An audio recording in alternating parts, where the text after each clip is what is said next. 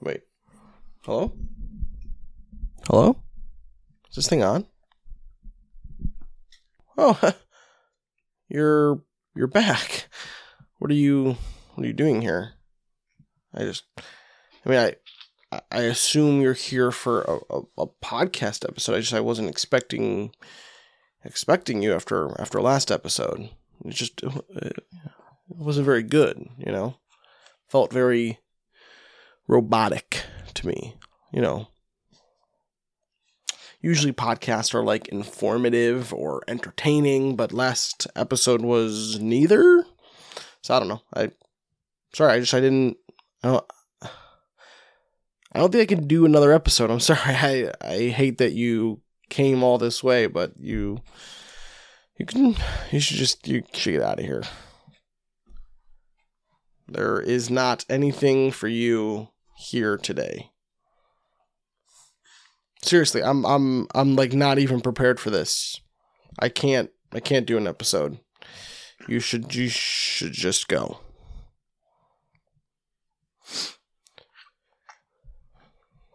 Are you really gonna wait for me to say something else? I'm not. Just turn off your episode, podcast player, or whatever. Turn it off now, okay? I'm not doing anything today. Save yourself some time and just go away. I'm not trying to be mean or anything. I was seriously not expecting you to be here. You okay, bud?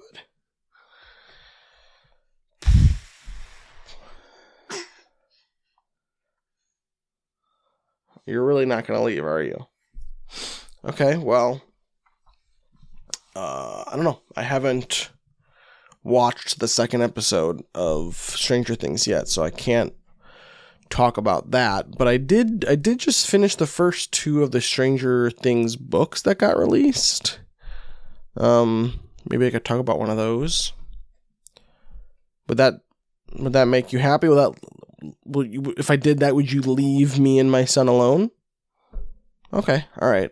I guess welcome to Stranger Wings.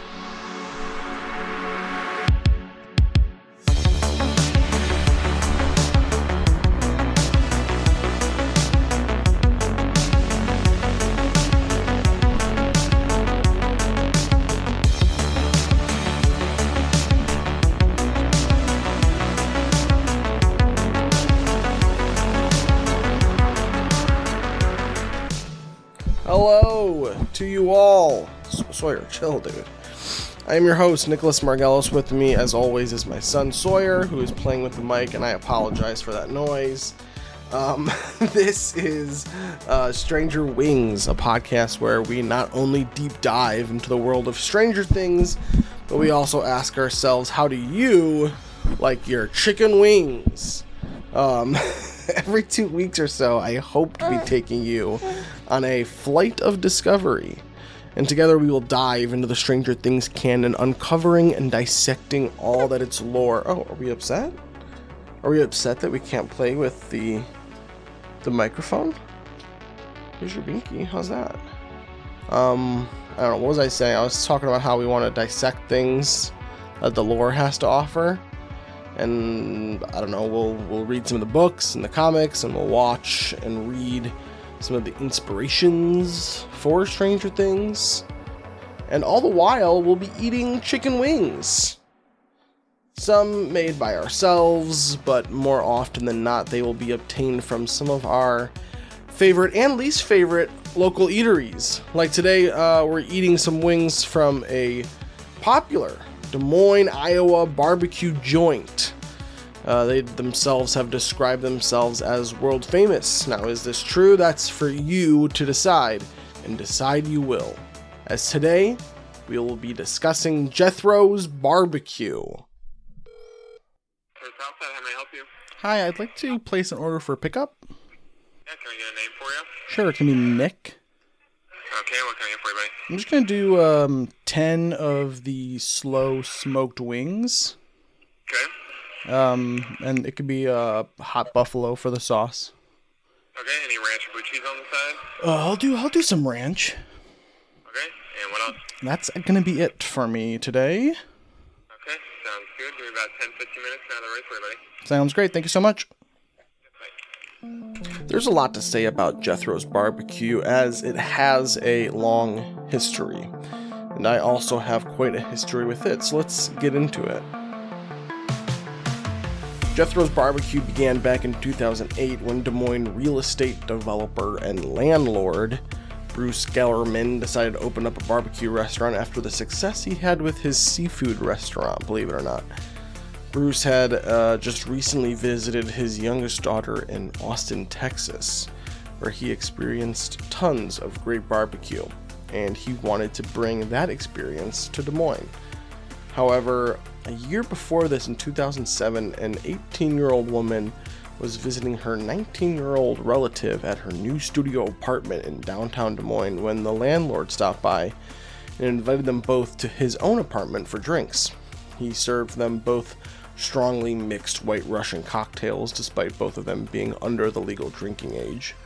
The woman later recalled the landlord getting a bit handsy with her and her being uncomfortable by this. That landlord was none other than Bruce Gellerman. Bruce then started coming by this woman's bar every night. He would do this often. He would grab a seat at the bar and grab her around the waist. He would try to kiss her on the lips, and she would try to turn away, but there were times where he did get her on the lips quite a few times. I mention this because many say that Bruce had the idea for Jethro's then, not when he went to Austin, but when he realized he could take advantage of all the pretty waitresses and bartenders even more if he was their boss.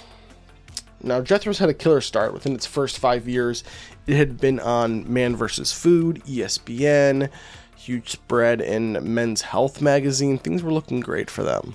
They had this food contest where it was called like the Adam Amanecker Challenge, named after some sports person. I don't know. It's not a sports podcast, okay?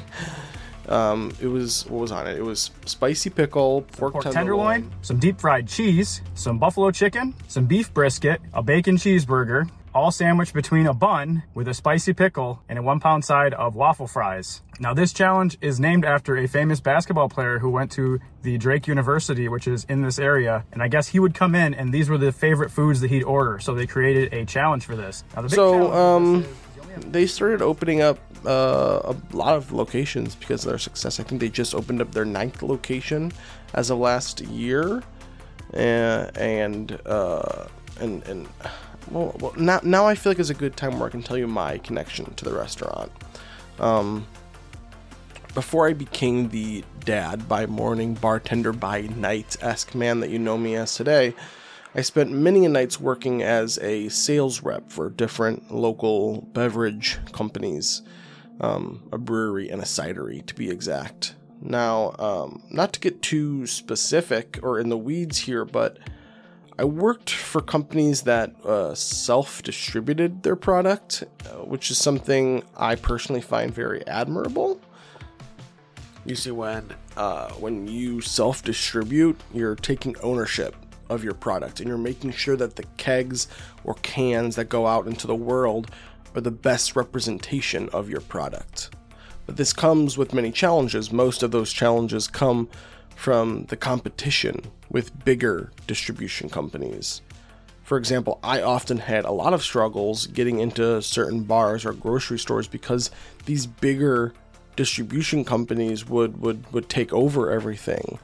For me, one of the things I always think is the biggest example of this is how grocery store, like let's say you worked, the people that work in like a wine and spirits section of a grocery store here in Iowa, they never stock their shelves. Those people that work in that section are just there to maybe talk to someone if they have questions, but really they're just there at like the checkout almost always. Because in Iowa here, the people that deliver their products are also the ones that have to keep those shelves stocked and looking clean and tidy. Like, so they have, these big distribution companies have like a person that delivers the beer, and then they'll have like 16 other people that'll also show up around the same exact time, and they'll all just work together to make sure that the stocks or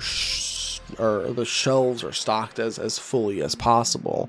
Whereas, the self-distributing companies like myself, it's almost a one-man show. It's a 1-2-man show, and so there was many times where, because, we're not at a grocery store to add a few more, cans from the back onto the shelves, our stuff wouldn't sell, or even bigger distributing companies would take over our space on shelves, because they could, and it's illegal technically, but they would do it. I don't know if that really makes sense, but it was a huge struggle for me. I'm saying all of this to say, getting sales. I'm saying all of this to say that getting sales was a challenge. But one of the easiest places for me to get sales was at any of the Jethros. They would almost always take something from me, and it became a frequent stop for me. I would eat lunch there often. The bartenders who worked there were always very nice to me, and because it's a popular place, they would sell quite a bit. You know what I mean? And so it was an easy stop where I knew, hey, these people are willing to work with me. They're willing to look past the fact that I'm not some giant corporation who will be there on the dime, on the drop of a dime. It might take me a little while to get something to you because I'm a smaller company, but they would understand it, and for me that went a long way. And also, I'm not the biggest eater when I'm out and about at places, especially one, because it's expensive, and two, I don't get super hungry sometimes, and if I eat too much then it slows me down. But they had this $3 chili bowl that I would get, and I'll have one of the beers, and then it was just a great $8 meal that it was just a little chili and a beer at Jethro's. It was great. I would have it all the time. It's literally the opposite of the Adam Emenecker challenge or whatever, but it was fun. But then I learned about Bruce. I learned about his Republican Party affiliations, his anti-homosexuality stances, his many assaults towards women, the workspace that he was building where other managers were also assaulting women, and he has a terrible taste in girlfriends. His girlfriend at the time for a while, and maybe still, Cynthia Fodor, who's this CBS reporter journalist lady, but she's a terrible person, and I think that they're probably terrible together. But I mean, terrible loves terrible, doesn't it? I don't know, is that a phrase? And I don't know, I began to feel bad for all the time that I spent at Jethro's, and I haven't eaten there since until today. Today's episode and all episodes of Season 1 of Stranger Wings is brought to you by Kellogg's Eggo Waffles. Mornings are never easy. In fact, they're usually quite hard. But you know what isn't hard after you put it in a toaster?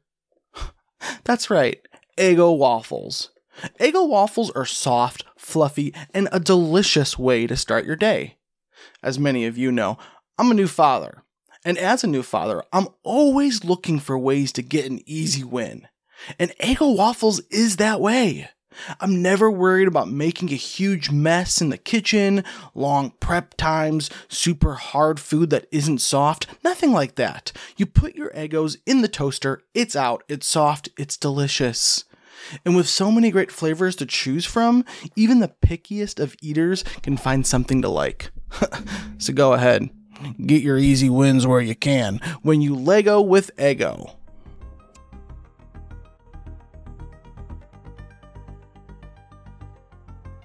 Hello and welcome back to the pod. We're trying to get Sawyer, I think, to sleep right now because he's a little cranky. I've tried recording this second part of the podcast a few times here, but you keep interrupting me, and now you're very interested. You're very curious about why Daddy talks into this microphone, aren't you? You're very concerned by it. Where was I? Oh yeah, I tried. Okay. Chill. One sec. It would be so much easier for me to just put Sawyer in the other room and put him to sleep or something like that. But I want him to, he's the co-host, you know what I mean? I want him to be on every episode. I want to look back on the podcast and be like, oh, I made that with Sawyer. I made that with him around. I was holding him, I was wearing him, I was sitting next to him, whatever it may be. But I'm getting off track. Jethro's Wings. I think I'm done talking about Jethro's Wings, actually. This is the only thing I will say about it. Big wings, and I like big wings, usually. I like big wings, and I cannot lie. But the problem with the bigger wings is that they are harder to cook. You know what I mean? Like, there's more layers of skin, or of not skin, of meat that you have to kind of get through. So I think Jethro's doesn't nail. It just doesn't feel perfectly cooked all the way through. You know what I mean? For as far as wings go, like, it's not like they're cooked, they're fine, but it's just like small wings are easy to cook. They taste the same all around. You know what I mean? Right, Sawyer? Yeah, we don't need to talk about Jethro's anymore. I told you everything that you need to know about Jethro's, and that's that. So yeah, Darkness on the Edge of Town. This is the second Stranger Things novel that was released. It was released back in May of 2019. I've read both of the first two books. Darkness on the Edge of Town being the second one, and the first one being Suspicious Minds. And I think I'm going to talk about this. I'm going to wait to talk about Suspicious Minds until season 2, because I feel like that's where it becomes a bit more applicable for discussion purposes. But for me personally, after the first episode of Stranger Things, Hopper was I was like, I'm very curious about Hopper, and I want to know more about Hopper. This book gave us that opportunity. The book was initially billed as like an official Stranger Things novel with the intention that people would perceive this novel as canon to the Stranger Things universe. But I will say, just as a heads up, as we go along and we go over more and more of the books and the comics, it'll become clear to you that this is not true. Like, none of these really kind of... There's always a little bit of some sort of inconsistency between the television and the books and the comics. And it does kind of feel like sometimes the show will overwrite something that's been established in books or comics. So will that kind of stuff happen from this book as well? Maybe. But as of now, we can kind of take some of this as some sort of idea about what happened to Hopper back in the day, maybe. I will say, as far as canon stuff goes, Darkness on the Edge of Town mostly keeps to itself. It's a pretty self-contained story. It takes place technically it takes place between season 2 and 3 of the show, which would be about 1984. It's around Christmas time. But the story is sort of a story within a story. It's so 1984. Hopper is telling Elle the story of him as an NYPD detective back in 1977. So most of the story takes place in 1977. So here's the scene. It's Christmas time, 1984. Elle and Hopper are snowed in at the cabin while the rest of the gang, all of Elle's friends, are away visiting family and friends for the holidays. So like no one's really like in radio range or anything like that.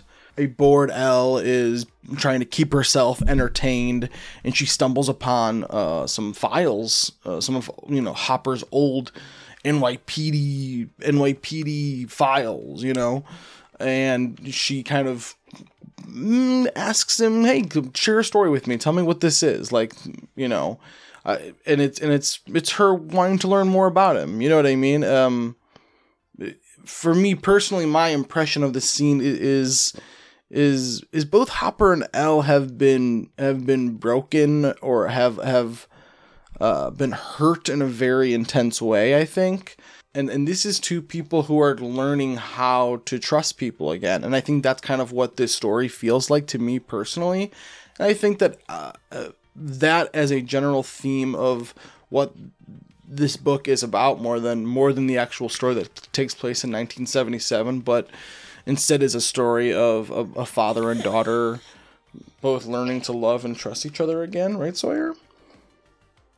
I don't know. I just think that that's a beautiful sentiment. Anyway, Hopper tells Elle that back in 1977 he was living in Brooklyn with his wife and his young daughter. He's an NYPD homicide detective. One day he's attending the birthday party of one of his daughter's friends, and Hopper then, like, at the party wanders into a different room where the parents are having, like, their own entertainment in the form of a magician / palm reader.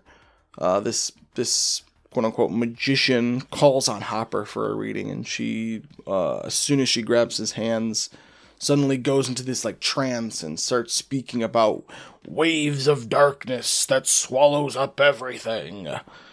It's I don't know. This is one of those things where it feels like maybe it's a premonition of the Upside Down or some of the related events of 1983. Overall, in the moment, Hopper just kind of passes it by like, oh, she was just some crazy person. You know what I mean? And I don't know, to me, reading that, I'm like, well, Hopper, like, obviously something kind of follows you, my dude. Like, this lady's predicting something terrible to happen. And do you remember when something kind of terrible happened? I guess, I don't know. Season 2 still feels maybe early as far as, like, crazy stuff happening to them. I don't know, maybe not. Yeah, I know, I agree. That's what I was thinking too, Sawyer. Anyway, but when Hopper goes to work the next day, he is assigned a new partner. This feisty, strong-headed female partner, Detective Delgado. She's the first female to ever make it to homicide, and a lot of the other men in the department like to remind her of this. But don't worry, guys. Hopper is an ally. Exactly. You'd hope so, right? Like, So he's very supporting of Delgado, and he works well with her. The two of them are start investigating a recent string of killings that appear to maybe be the work of a serial killer, because there's some similar clues that happen along the way.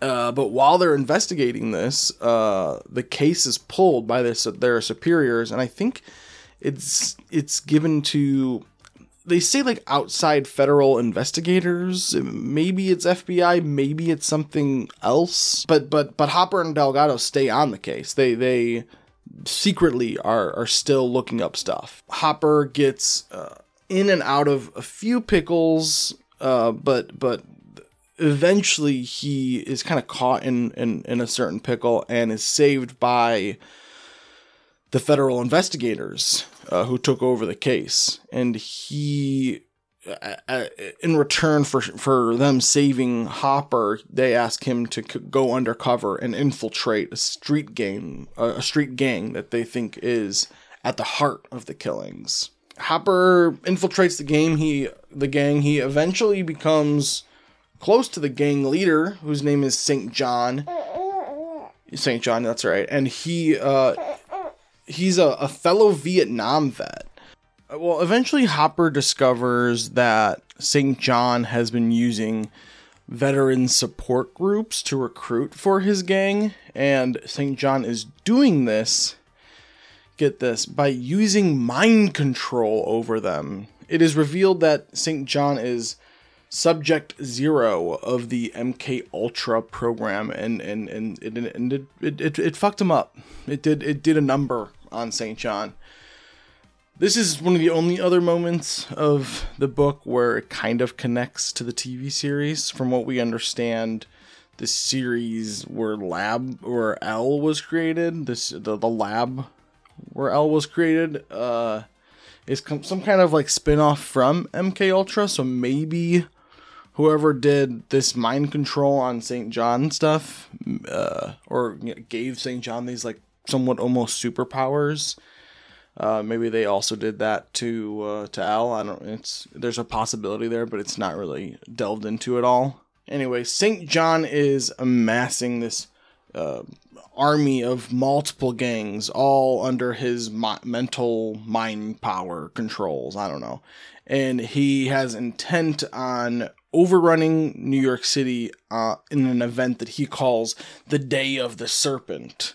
As well, St. John's explanation of his plan for Day of the Serpent, he makes mention of being visited by the devil and giving instructions to summon the veil of shadow over Earth, which, like, sounds familiar, kind of. Like, maybe St. John met the Mind Flayer, maybe, or Vecna. Vecna probably not, right? Like, Vecna's not around yet, unless Vecna can time travel.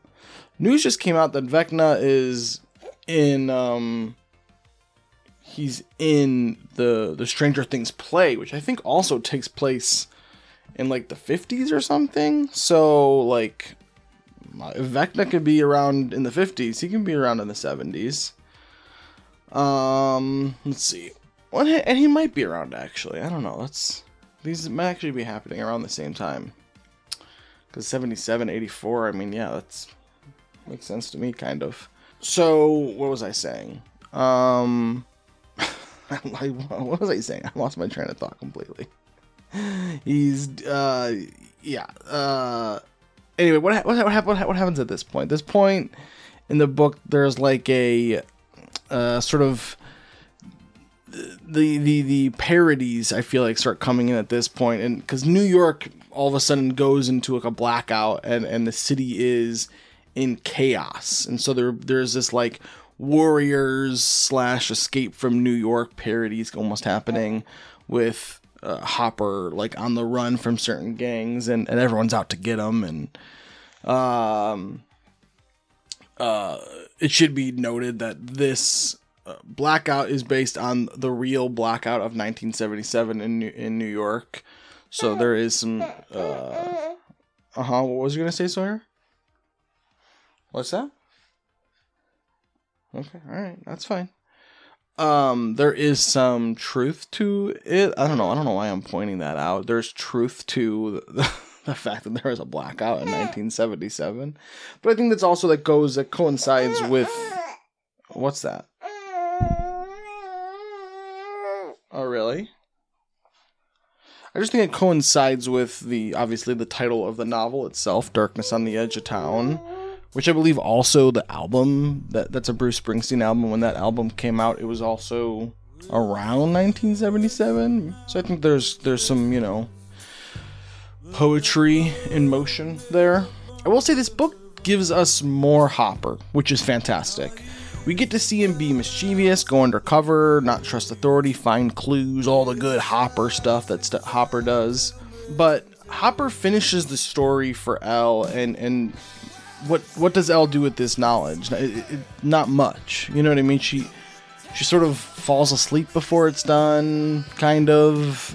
I don't know. There's a cuteness to it, but for me, it felt like this was maybe a bedtime story for Elle. Well, that's just my interpretation, though. I'm just trying to let people know what it is. Or, well, Sawyer has different opinions, but agree to disagree. There is... Well, yeah, I just... I hear you, okay? And I apologize. Anyway, if you liked this episode, make sure you subscribe. And you can also follow me at Nick Margelos on Instagram. I'm taking a break from it currently, but I'm sure I'll be back soon. So you can also email me at strangerthingspod@gmail.com. Feel free to he's like slurping on his binky right now.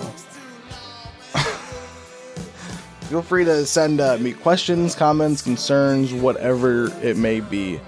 And also, it should be said that this podcast could not have been made without the kindness and generosity of Mr. Bruce Springsteen, who not only graciously donated this song for today's episode, but also provided the recording space, editing, and audio equipment, and much, much love. Thank you, Bruce. And until next time, folks, happy Thanksgiving. Bye.